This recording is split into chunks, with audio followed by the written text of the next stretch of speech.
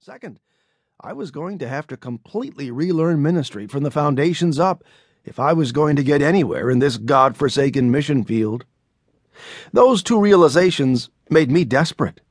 In the natural world, desperation creates a fight-or-flight reflex. In the spiritual realm, it's not too different. The second you realize that it's either sink or swim, the adrenaline starts to juice you up and you get radical.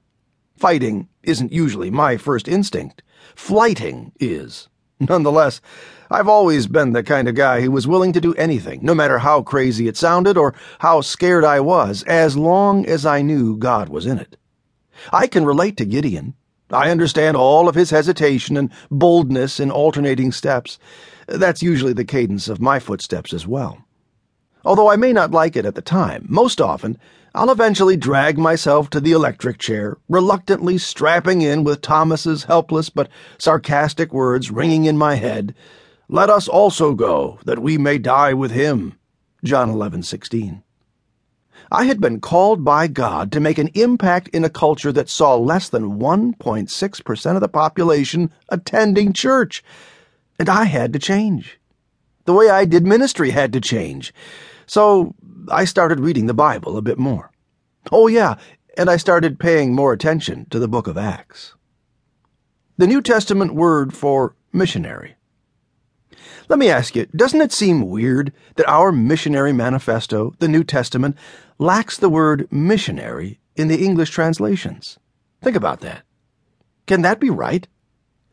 On the contrary, my dear Watson, the word you've been looking for has been under your nose all along. It is there. You just haven't recognized it because of how it has been translated. It's the word apostle. Apostolos in the Greek means sent one and can be translated as missionary. Now, what did the New Testament missionaries do? They planted churches. What if all the buzz about church planting and missional church wasn't something new that plaid-clad, horn-rimmed, glasses-wearing hipsters had invented, but rather something that was inherent in the word apostolos? Before the A-bomb sends you running for cover, screaming, "What a freak I am!" let me assure you that I mean apostle with a little a. I don't mean a guy with superpowers or somebody who still writes scripture in his spare time, nor am I a member of the apostolic denomination. Bear with me. Most people out there believe the term apostle belongs exclusively to the 12. True, the 12 were sent ones. But the New Testament term apostle is not exclusively used for the 12. Once Paul used apostle to describe his role. There were 13, but did you know that the Greek word apostolos is used for 9 other individuals in the New Testament as well? Oh yeah, it is, but the English translators rendered it as messenger or representative because it didn't gel with their theology to translate it literally from apostolos to apostle. What if the church had a theological blind spot that was obstructing a biblical theology of church planting?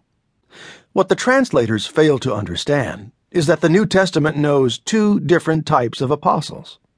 The first group was known as the 12. They were capital A apostles and missionaries to the 12 tribes of Israel, and they were never to be replicated or replaced. They were handpicked by Jesus for a specific time in history. The second category, little a apostles, was a lesser group of church planters who served under Paul. He gave them the title of apostolos. The word apostolos is definitely used for the 12, as in Matthew 10:2, but not for them alone. The word is also used for Paul, and he wasn't one of the 12. Here are 9 other people called apostles, apostolos, plural apostoloi, in the New Testament, none of whom were part of the 12. Titus, 2 Corinthians 8:23.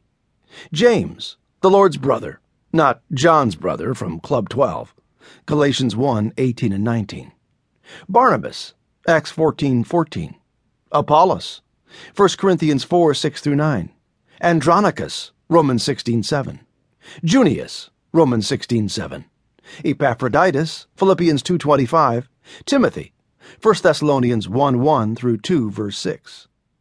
And Silas, Silvanus, 1 Thessalonians 1:1 to chapter 2 verse 6.